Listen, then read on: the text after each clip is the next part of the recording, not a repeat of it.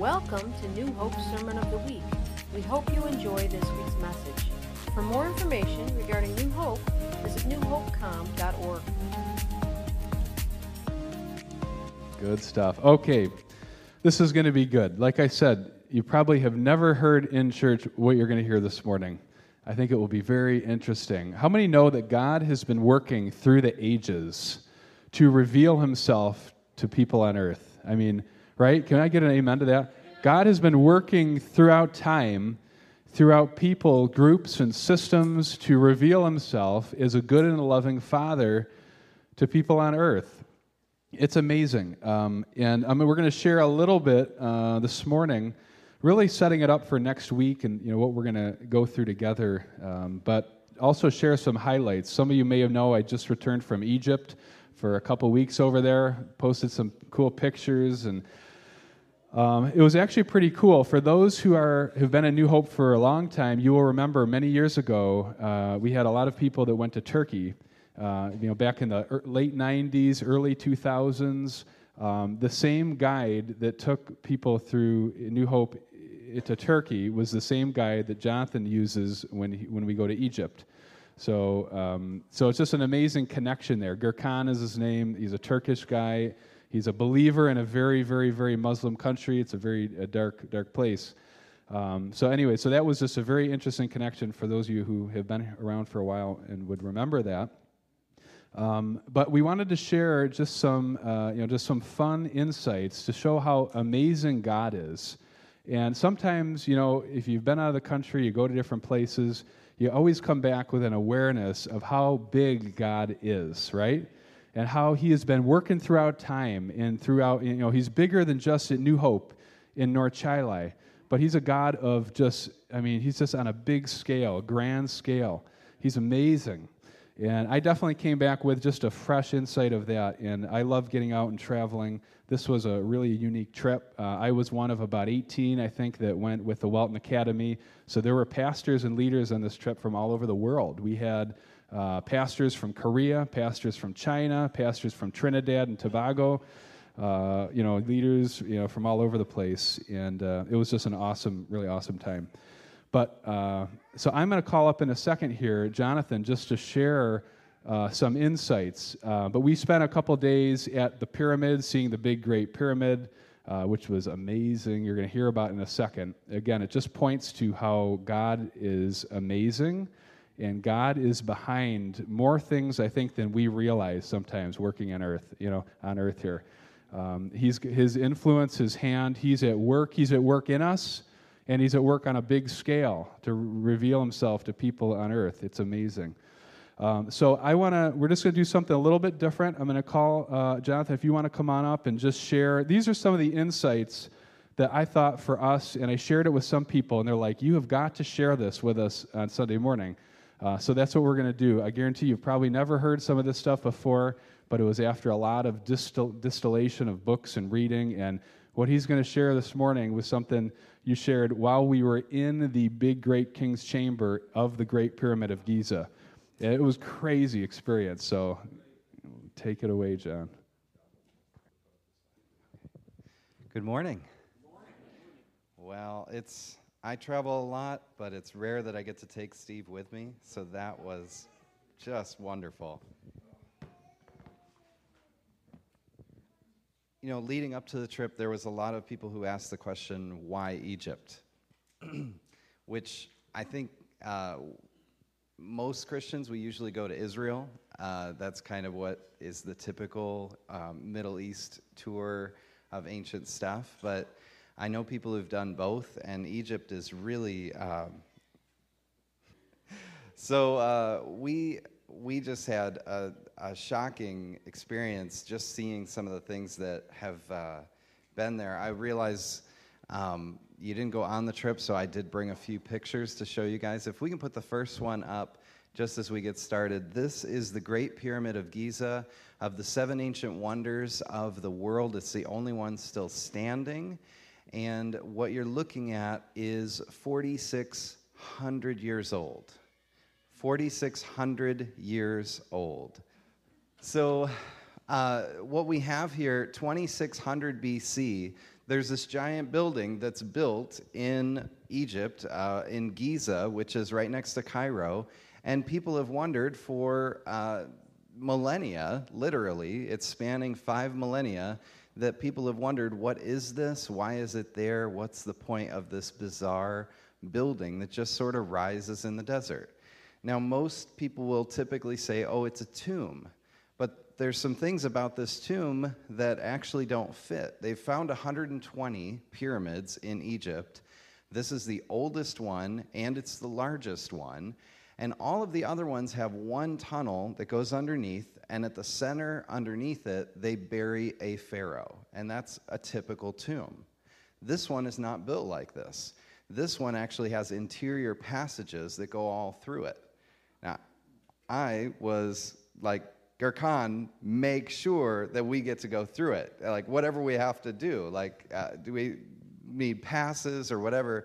It's actually open to the public. It's so easy to actually go there and go through this.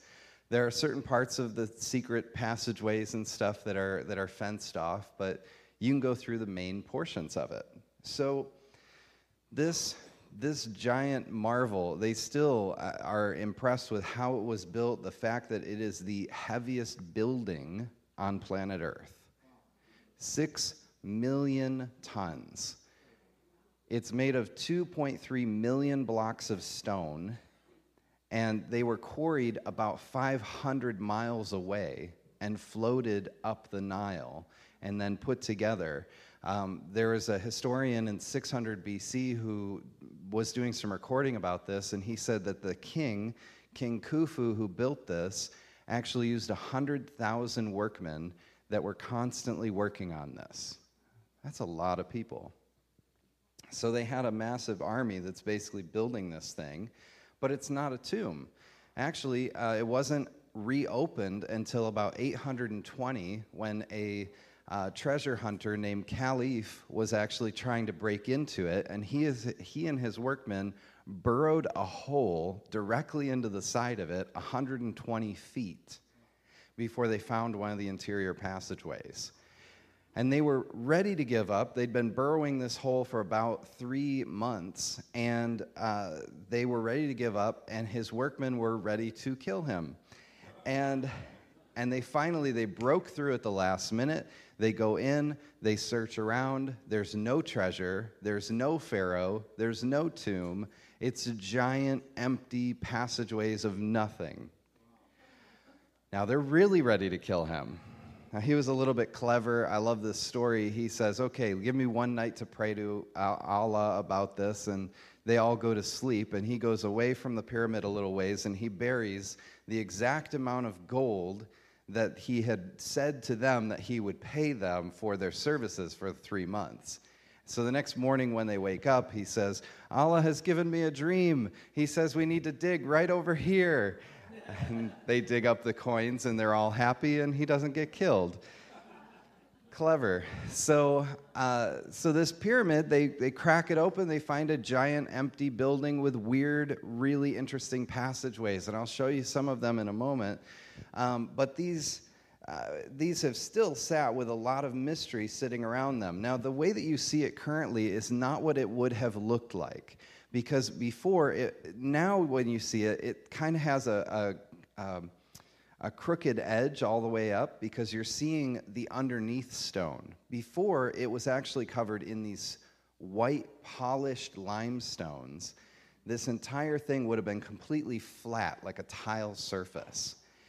And it actually, think about this number with me, it was covered with 144,000 glimmering white limestones.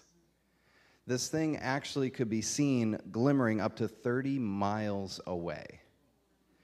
Now, if you're coming up from southern Egypt, northern Egypt, any direction, you're seeing this thing in the distance that's glimmering. They said that from outer space, it would have looked like a star on planet Earth. So this is incredible, and yet we still don't know what it is in what I've shared so far. But I will explain to you what it is in a few minutes. But originally, and for a long time, people have just thought it was a tomb. Now, inside the building, you have these specific passageways, But to actually understand the background, you have to get into some interesting reading. Here's a nice big book. I'm not recommending that you run out and buy this because you won't read it. It's called the Egyptian Book of the Dead. Now, it's become called that because they found it in all the different tombs of the pharaohs. So we just called it the Book of the Dead, even though its actual name is the Coming Forth by Day. Completely different. Anyway, so to us it sounds more creepy, so it probably sells more. So, Egyptian Book of the Dead. And then they have a version, a big one, that actually has the original hieroglyphic copies and pictures in there if you want to take a look at that. We had a 9-hour layover in Paris. We got to go to the Louvre Art Museum in Paris while we were there on the way to Egypt. And Steve and I, we're going through the Egyptian exhibit, and there's the Coming Forth by Day papyrus actually laid out. We actually got to see it on about 30 feet of the wall before we even started our trip.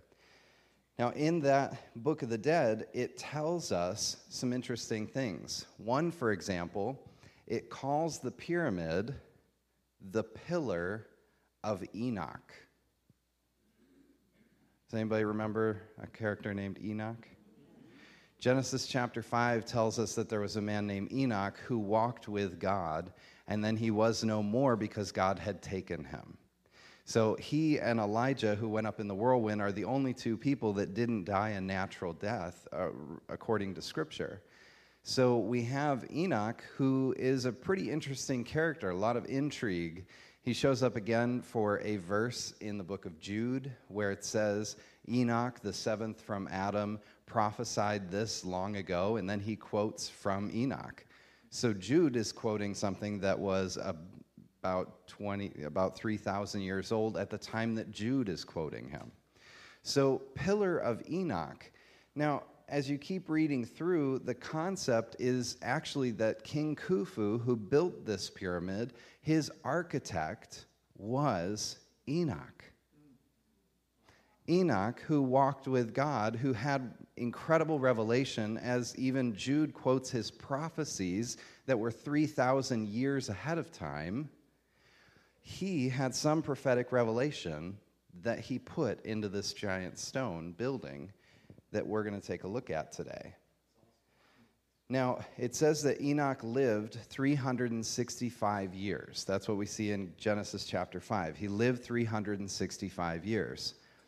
Interestingly, the base of the pyramid on each of the four sides is 365 cubits, which was the measurement that they used at the time.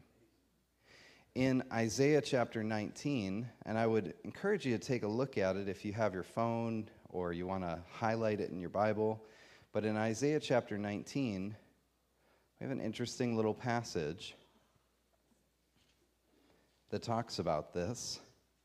It says in Isaiah 19:19, in that day there will be an altar to the Lord in the heart of Egypt, and a monument to the Lord at its border.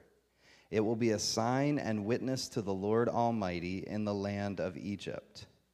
When they cry out to the Lord because of their oppressors, he will send them a savior and a defender, and he will rescue them. Those two verses that talk about it being a sign and being a monument. Now, interesting, it tells you where, but it gives you two very different locations. It says, first of all, in the heart of Egypt, and then second, it says at its border.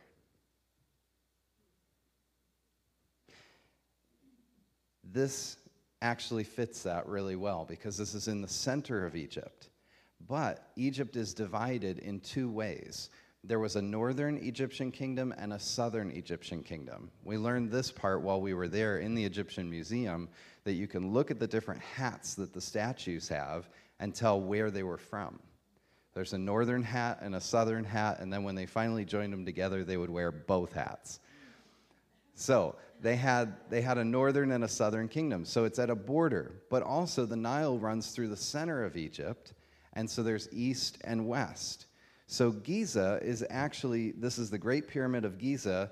Giza is on one side of the Nile. Cairo is on the other. It's actually, what we think of as Cairo as one giant city, which is 18 million people. So it's a big city.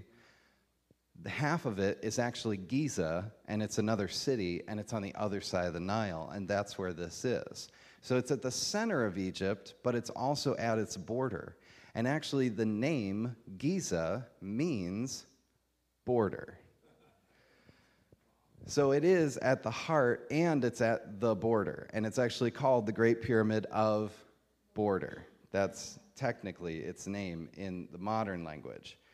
Now, in the original language, the word pyramid, because we've never really thought about that, we think pyramid, we think triangle, right? That's not actually what it translates to. The word pyramid itself actually means divine measurements. It's an original word from the Coptic language, and it's Urim Midium, and it means divine measurements. So the numbers and the measurements that are connected to this, and there are entire books, and I've read several of them preparing for this trip, that talk about the details and the mathematics and the astronomy that's connected to this. And for the sake of time, I won't get into all of it. But I'll give you one example. So the pyramid itself, the way that it was built, it actually left one tool inside that we can understand the measurements. If we go to the next slide, the next slide, that one right there.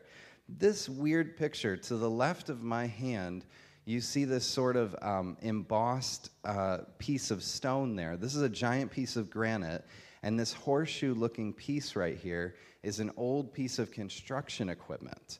It's a piece of equipment that we call the boss. Now, when you were building a building 100 years ago or more, you would put a boss somewhere on the work site, and it would be sort of the idea of marking something on the rafters so that you could come and actually hold anything up against it, and it was the measuring tape. So rather than just carrying one around, that was your measuring tape. Now, in this case, it was left there to actually let us know the measurements of everything inside there. The way it works is from the wall where my right hand is to the middle of it is how you measure. And so what you have here is 1 cubit from the middle to the corner and 1 cubit from the middle to the other corner. So this was a perfect 2 cubits wide, and a cubit is 25 pyramid inches, which is really close to our inch. They're actually very, very close. Some of the things about this that are pretty stunning, though, is in the Book of the Dead, it talks about the pyramid inch, and it says that a pyramid inch was based on the diameter of planet Earth. What? How did they know the diameter of the Earth? Enoch. That's about as best of an explanation as we can get for that. But they said that a pyramid inch was 1/5 of the diameter of the Earth. No, it's 500 millionths, and there's this whole thing that if you actually take the same number that they were working off of, and you type it into Google, you will find that they were accurate to within about 500 feet of what people say, scientists nowadays are saying the actual diameter of planet Earth was. They were that close to being dead on with the explanation, and maybe we're wrong. Maybe they were right. But within 500 feet of the diameter of the Earth. So 1/500 millionths of the diameter of the Earth. So you have this inch here, and this inch factors into so many things. If you actually take, in Hebrew, there's a numeric value for every letter. So if you said A was worth 1, and B was worth 2, and C was worth 3, and then I was to write out a sentence and you were to add it all up, you'd have numbers. That sort of code system. Well, they did that with Hebrew, they did that with Greek as well. Well, the actual verses in Isaiah 19 and 20, if you take those two verses and you add up the numeric value of those two verses, this is just a stunning piece. you add up the numeric value of those two verses, you actually get the same. You get 5,449. 5,449. Now, what is that number? That's the same number of pyramid inches tall that the pyramid itself was. 5,449 pyramid inches tall. So when a Jewish person is reading Isaiah 19, those two verses are basically saying pyramid, pyramid, pyramid, pyramid. There will be a sign, there will be a monument to the Lord in the heart of Egypt and at its border, and it will say to them that there's hope when they're being oppressed. It will be when they cry out to the Lord because of their oppressors, he will send them a Savior and a defender. He will rescue them.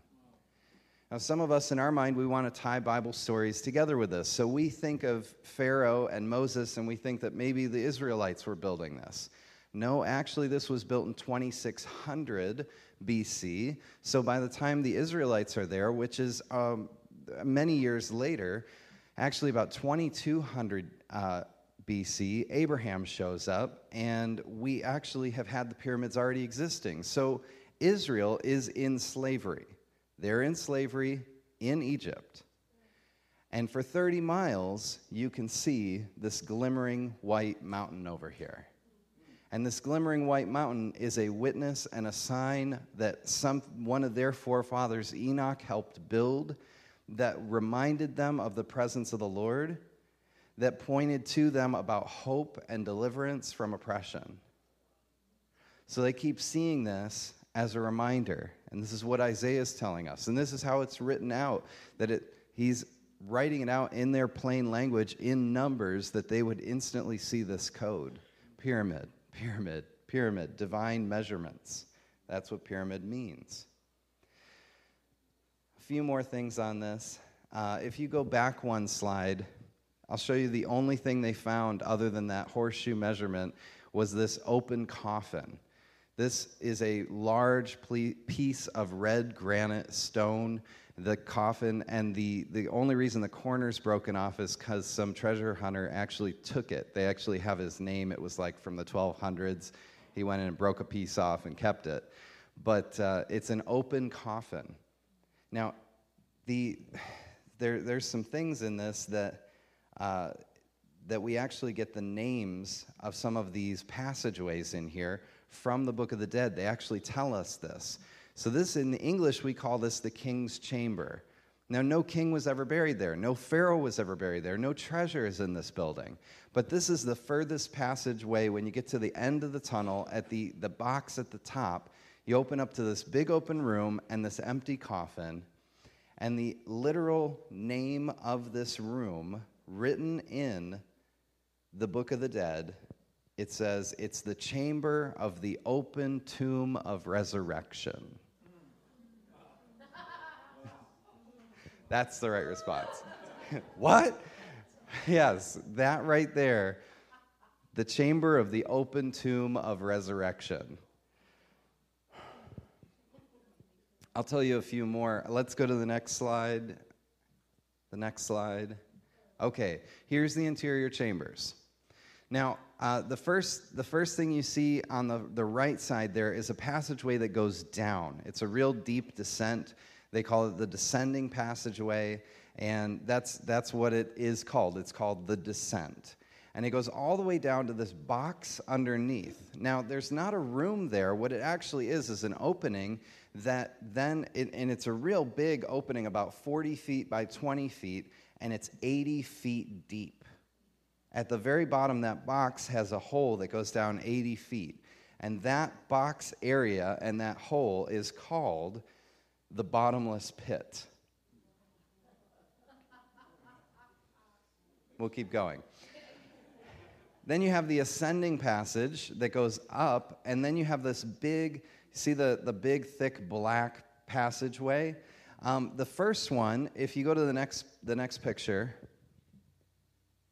is only 2 cubits high. So this is a really small, the way they have it now, it's at such a steep angle. There are 2 handrails, and I know I'm like this the whole way up because it's the steep angle to go up. You can't really get a side shot, but it's intense.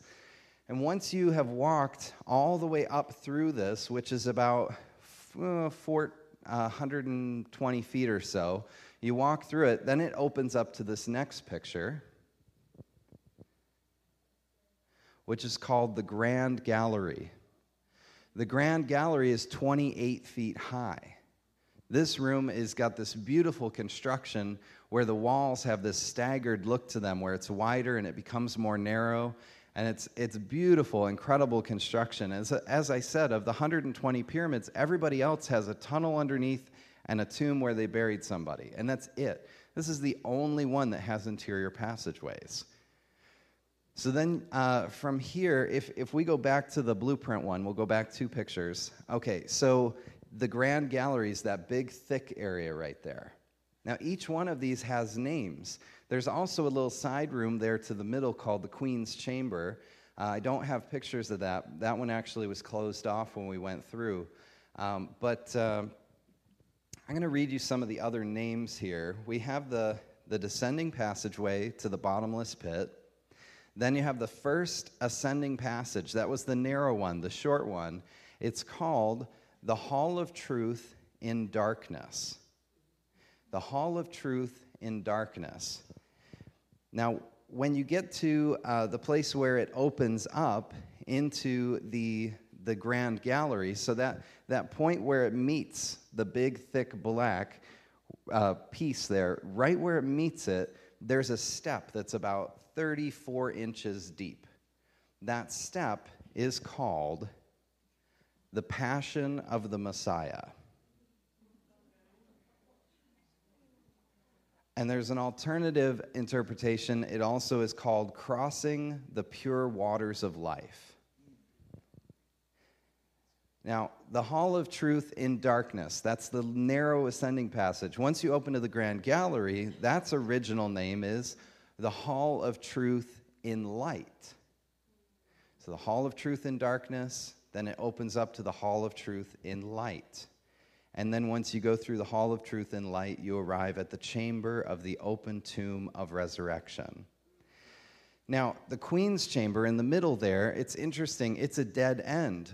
Now, all of these are technically a dead end, but you don't get to the King's Chamber from the Queen's. You have to go down to her place, then turn around and come back, and then go up through the Hall of Truth in Light. Now, that spot where it meets, there's also this extra little line. You see the little line coming up from the descending passage?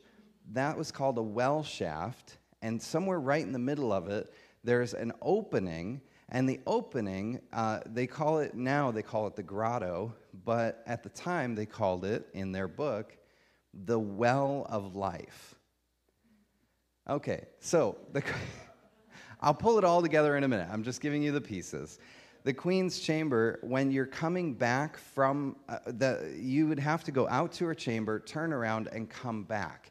That hallway, whether you're going either way, but the hallway is called the Path of the Coming Forth of the Regenerated Soul. All right, so one more piece to this, and then I'll tie it all together. Okay, so at the time that they built this, there was about a 200-year window of time that the descending passageway pointed out at a constellation called Draconis, the dragon.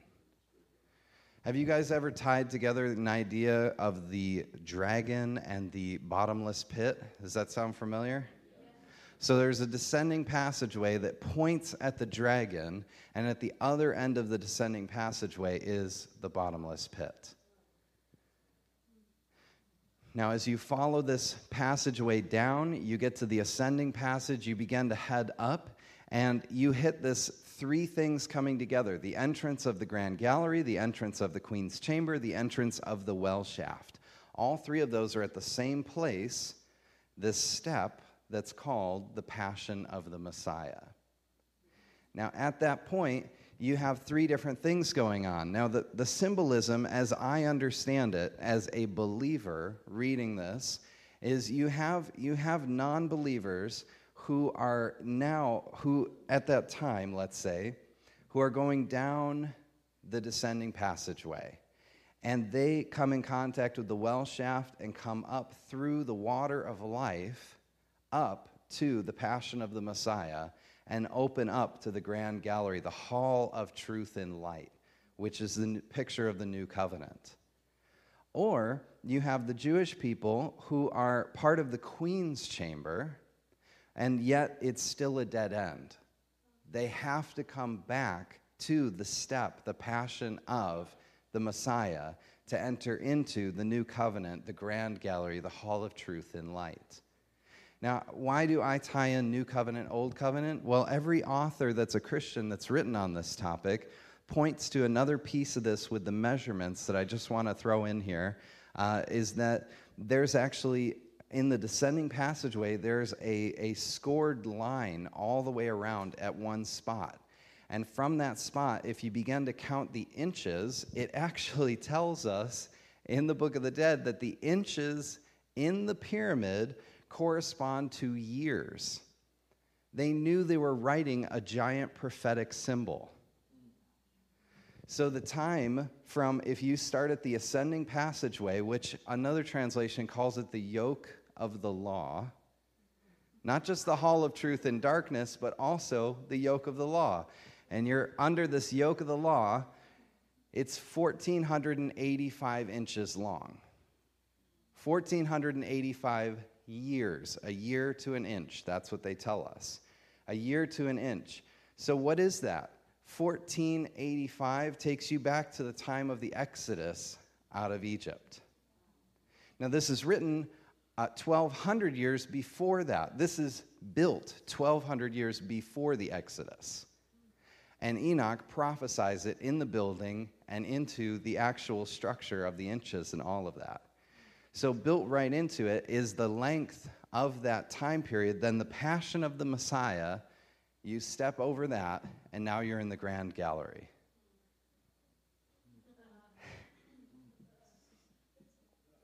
The timing of this, if you start at 1485, the end of the hallway will take you up to 4 BC.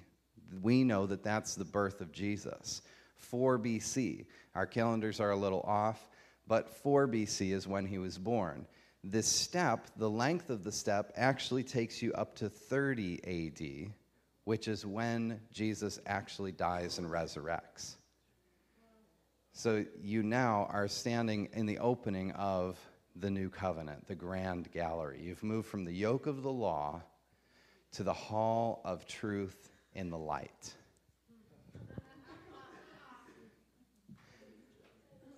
You keep going up into it, and you arrive at the open tomb of the chamber of the resurrection. This entire thing was built and has sat there for 5 millennia as a testimony from the prophet Enoch, who put this thing together. That was an encouragement when they looked at it in Isaiah 19. It was an encouragement when they looked at it enslaved before Moses took them out. This giant, reflective, immense, still wonder of the world is really just a giant monument and sign of God.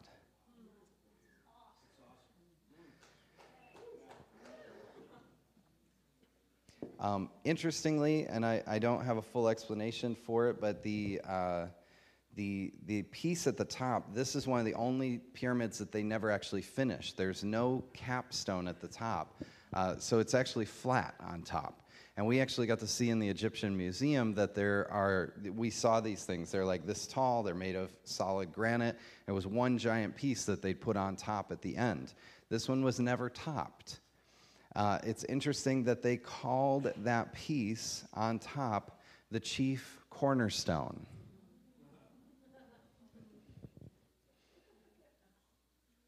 And the last thing about it, too, just this thought of how these other pyramids are built, they're really meant, in so many ways, it was quite arrogant. It was quite narcissistic to build these giant tombs to yourself and try to protect yourself for the afterlife, and just the way that they built them, it was very self-focused. And we saw these enormous statues that are of the pharaohs and their wives and all of that.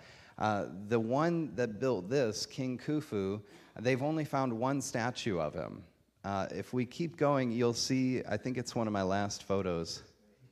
Yep, that is 3 inches tall. It's made of ivory. When they found him, they had to take like another week digging to find his head.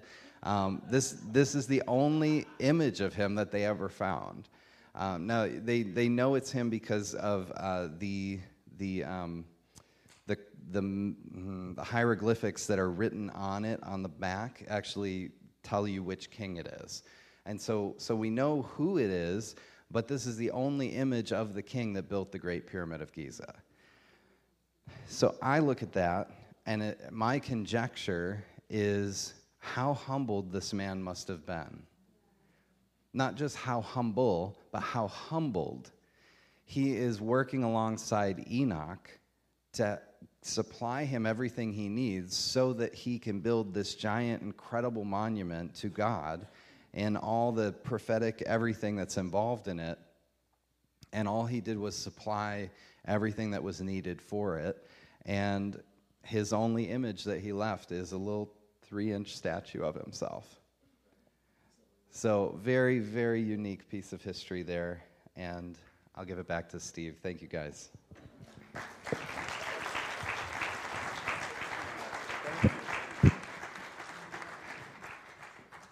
Isn't that cool? Wow. I don't even know where to go with that. So I ended up sharing it with some people, and they said, "Oh man, you've got to share that. It's so amazing." And I can't do it justice like how he put it all together so well.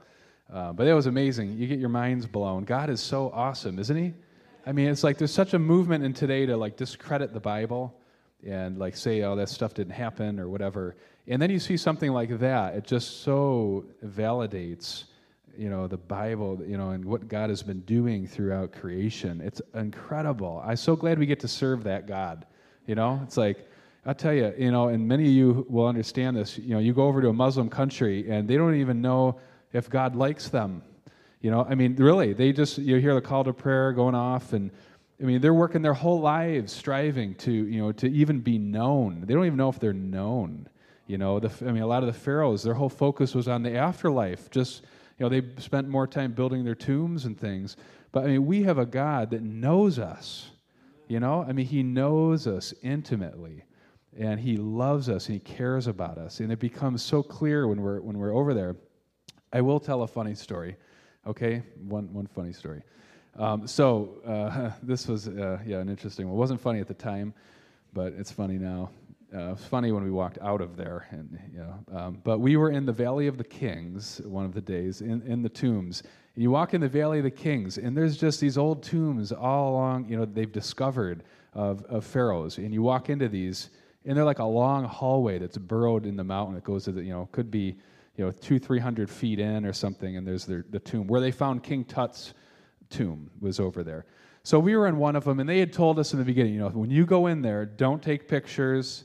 Don't take photo, don't do anything like that. So, of course, but we're Americans. We bend the rules. We try to sneak pictures in here or there, So, sure enough, so we're in one of the famous tombs, King Tutmosis. This is an amazing pharaoh tomb. We're looking around at it, and, we walk up this, I don't know if it was like 4 or 5 stories to get into the tomb where they found it. It was just quite a journey to get in there. So we walk in there, and sure enough, I mean, come on, you got to take a picture, right? It's like, I'm just going to sneak one picture. Like when I was in the Vatican and the Sistine Chapel, and they're like, don't take pictures. I said, Joy, I want to just take one. She yelled at me, do not try to take a picture. You'll end up in a Roman jail. But so I did take out my camera here, just to get a couple quick, little quiet shots. And our guide, Gurkhan, did the same thing. Well, I did it because I saw John take his camera out and say, well, and here we are from King Tutmosis' food doing a live feed in the tomb. So I said, well, okay, if he's doing that, it probably won't hurt to snap a few quiet pictures. Sure enough, doesn't the security guard come around and the guy sees me taking one quiet picture? John is right next to me saying, and here I am, John Welton from King Tutmosis' tomb. You're not going to believe, look at everything. He's walking around the tomb showing it. And I take one little quiet picture, and the guy said, give me your phone. I said, I'm not giving you my phone. So, but they wanted to see it. So I said, no, I didn't. Okay, now I'm on camera, on podcast lying. But I said, no, I didn't really take any pictures. It's fine. We'll delete them. It's fine. So I just kept walking, and sure enough, doesn't he follow me with another guy? Now, I had gone downstairs, and John said, oh, you can delete the photos and let's take them out of your trash later. So I deleted all my stuff, and so I could get it out of the trash later. So we ended up, so when he says it to me, he says, I need your phone. He said, it's going to be 1 million. I said, 1 million? Like, for taking one little picture? Because they want tips and they want money. So I said, 1 million. Okay, so Gurkhan and the guide and I, we worked it out. We ended up settling for 100 Egyptian pounds, which is about $5. So I felt like it was a pretty good deal. We negotiated a good deal. From 1 million down to $5. So there's 17 Egyptian pounds and $1. So it's like, okay, I felt like, Trump would have said that was probably a good deal, if you got negotiated down. But so anyway, so that's one story I had to share because my kids got a big kick out of that one too. And I didn't end up in an Egyptian jail or anything like that. So close, but it didn't happen. So. But anyway, so isn't that stuff cool though? I just thought it would be great to share that. Just a few thoughts I have too, and honestly, I really do thank you for praying. I know a lot of you guys are praying for us, and I love the fact that we have such a good team here that, just administered things so well when we were gone. I didn't worry about anything, but I miss it. If I'm not here, I want to know what's going on. Aaron knows that. So last Sunday during church, Aaron's texting me during the service, and I'm seeing those messages live in Egypt 7 hours ahead of you later or whatever. And she says, worship's so amazing. I'm like, oh, great. Man, I wish I could be there. And Ben did such a good job with announcements. Oh, okay, I'm so glad. I'm totally in tune with what's going on. I might not be here, but we got a really good team. So just a few things I just want to kind of tie it all together with. I just feel like, what we saw over there was God's purposes, right? And any of you who've traveled, God's purposes being embedded in creation. We today continue the revelation of a good God in all that we do. And that was God back then saying, I'm going to instill this in creation so that people can look and know how good I am. And they can remember, right? It's going to be something you see and you remember. And I just, even today as I was preparing, we get to continue the revelation of God. We continue in the revealing of God and His nature. One of the most simple things to think of it, the revelation of a good and a loving Father. And that's what we get to do every day. Last week, Ralph talked about we are basically just a big, giant billboard out walking around, displaying the love of Christ. He had the thing in his, the kingdom of God is within you and the light. I loved that. But we are just big, giant billboards, displaying the good love of God. And I also felt, just to share some other thoughts, I believe we are really coming into a time where the body of Christ is going to be more known for what they're for than just what they're against. And we're coming into a time where, and I'm not just talking about here, but anywhere, in the body of Christ, people are going to look and say, I like them, I like what they're for, I like what they're about. And we are about displaying a good and a loving Father and revealing that. What child just wants to know what their kids or their father's against? Well, my dad doesn't like that. My dad doesn't like. I've heard some kids say that. My dad hates that. My dad doesn't like that. My dad doesn't like that. My dad doesn't like that. But most likely, kids, you don't want to know what your father's for. You want to know what your father's for so you can push that forward, right? So I think, I can look at Jesus in the Bible and see what he was for. And we can pick up where he left off. The woman at the well, where, God just spoke truth to her, and changed her life. She had an encounter with him, and then he said, go and sin no more. I know what Jesus was for. It's not just about everything we're against, but be extravagant in our love for people and for each other. My kids get a kick out of hearing who they look like or who their mannerisms are like.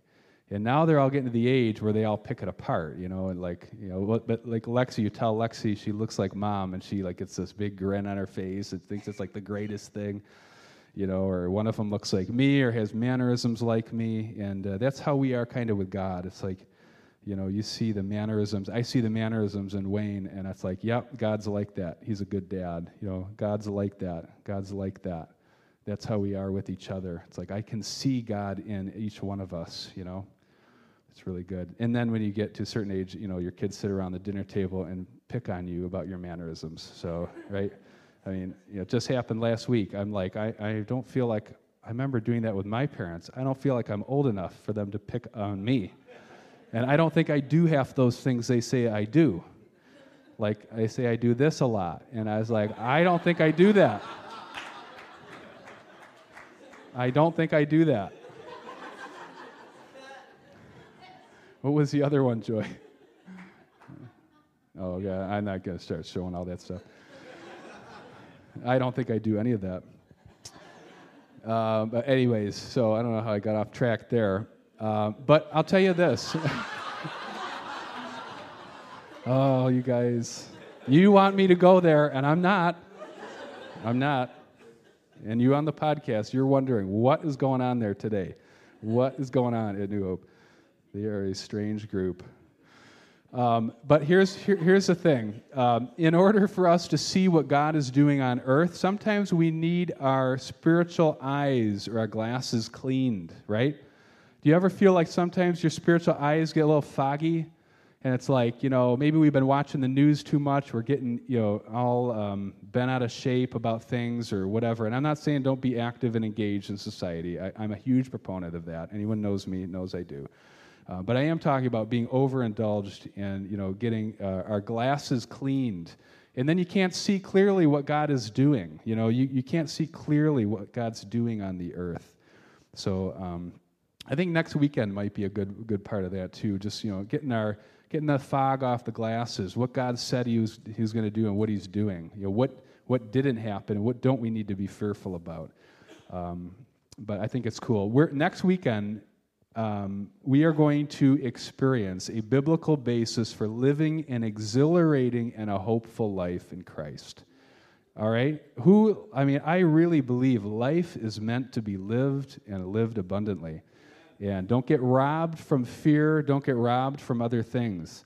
But, it's always good to trace it back to what does the Bible say. It's so freeing. So we're going to hear about that more next week. But as I was preparing this morning, the Lord said to say just a few things to us in closing. Here's one. You are perfectly and wonderfully made for this hour.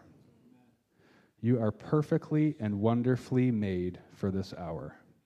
To love people, to set captives free, to reconcile people to the Father. That I felt like the Lord say that for each one. Receive that for yourself. You are perfectly and wonderfully made for this time. And don't let the enemy rob you of that. You're perfectly and wonderfully made for today. Philippians 3:2 says that we're citizens of heaven. 2 Corinthians 5:20 says we are ambassadors of heaven, right? We're citizens of heaven. We're ambassadors that reflect the nature of the King here on earth. We're part of releasing the kingdom of heaven, the kingdom of love on earth. And I want to end with just a few scriptures because this is going to, I think, push us into what our mission is, and it's going to set us up for what God's going to speak next weekend. But 1 Corinthians 15:24-26 said, I almost did it there, but I did not. 1 Corinthians 15:24-26. Then comes the end, when he hands over the kingdom to the God and Father, when he has abolished all rule, all authority and power. For he, Jesus is talking about, must reign until he has put all his enemies under his feet. The last enemy that will be abolished is death. What we see there is that Jesus right now is reigning at the right hand of the Father, but he's ruling through us, okay? Jesus is sitting at the right hand of the Father, but he's ruling through us on earth. I think we just hear this thing of the body of Christ so much that we just throw that term around. But he is literally ruling through us. He's reigning, he's ruling through us, his people. We are called to extend his reign in the kingdom of God here. He wants to rule through us. And I love this one. Romans 16:20. The God of peace will soon crush Satan under your feet. Whose feet? Ours. The God of peace is going to crush Satan under our feet. We said earlier, Satan's defeated. Now we're going to push him out completely. Push him out of every area of life, every influence of life that he still has his thoughts and his, he's intertwined into a little bit. Mostly they're thoughts and things, but there's still evil, and we're going to push that out. That's part of our mission on this earth, is to extend the reign of Jesus. I believe we're coming to a time where there isn't going to be sickness. There's not going to be just depression. There's not going to be murder. There's not going to be... We're pushing that stuff forward. We're extending the reign of God so that you don't see that stuff anymore, right? I love that image.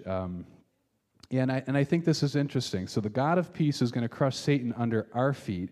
I've been saying and feeling for months that there is a new boldness coming upon us as a people, right? There's a new boldness coming upon us to do the work of the kingdom, to be who God has called us to be, to pick up the torch, to go further. But it's going to take a joining together. It's going to take a joining together to be able to make that work and to be a reality. We can't do it on our own. I love this scripture, and I'm going to close with this. 1 Corinthians 6:17.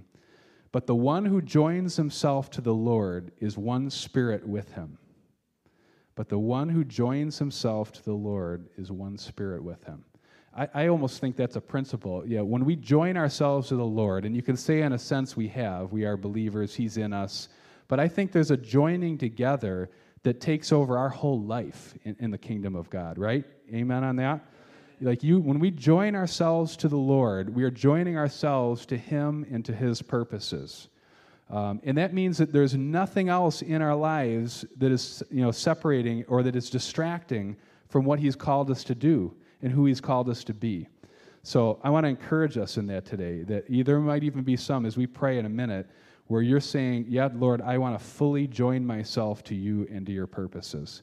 And we are joined with each other, because I can't do my thing on my own. Joy can't do it on her own. Wayne can't do it. Karen, John.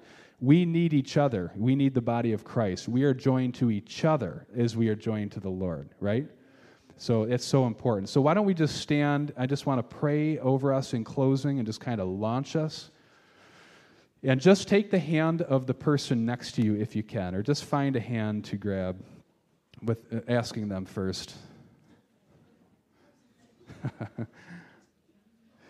Lord, we just love you. I thank you, God, for what you've done this morning. Lord, even in worship, just being able to worship you, to get changed, to be transformed, to even be more like you, to think more like you do, Lord, even this morning, that we're not going to walk out the same way that we came in. Holy Spirit, I thank you even now as you've been speaking to people this morning, as you've stirred our hearts about joining ourselves to you fully and not holding anything back.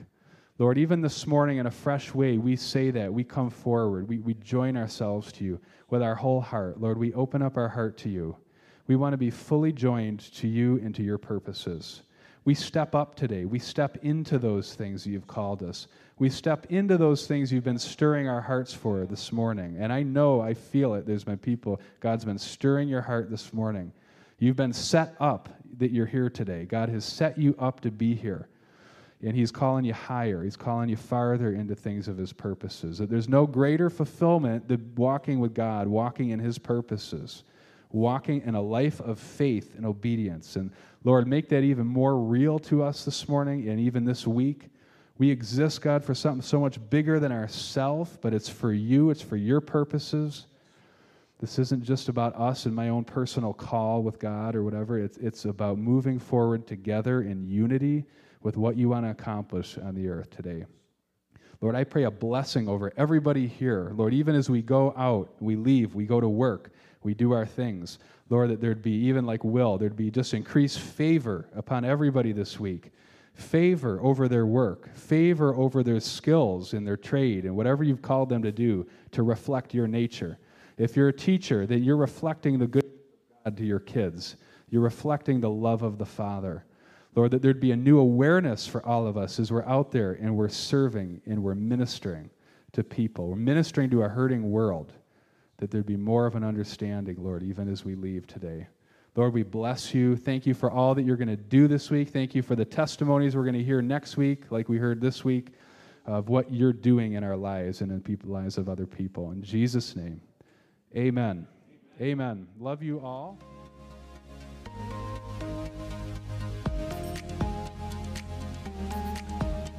Thank you for joining us for this week's message.